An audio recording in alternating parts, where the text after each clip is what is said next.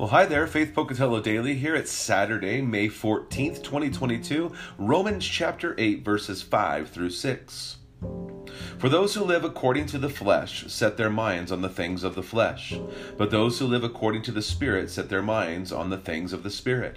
For to set the mind on the flesh is death, but to set the mind on the Spirit is life and peace. Again, so it's clear, black and white.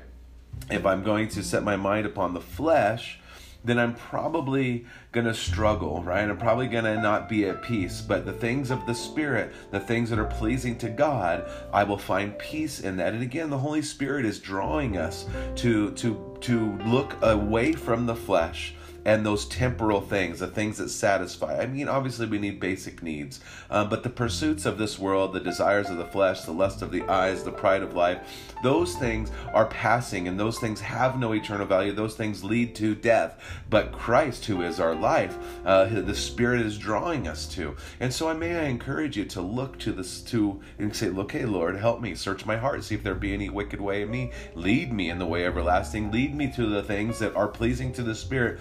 Set my mind upon the Spirit.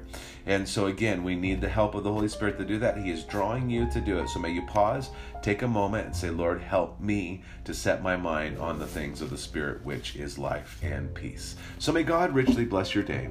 Enjoy Jesus. Go and share life.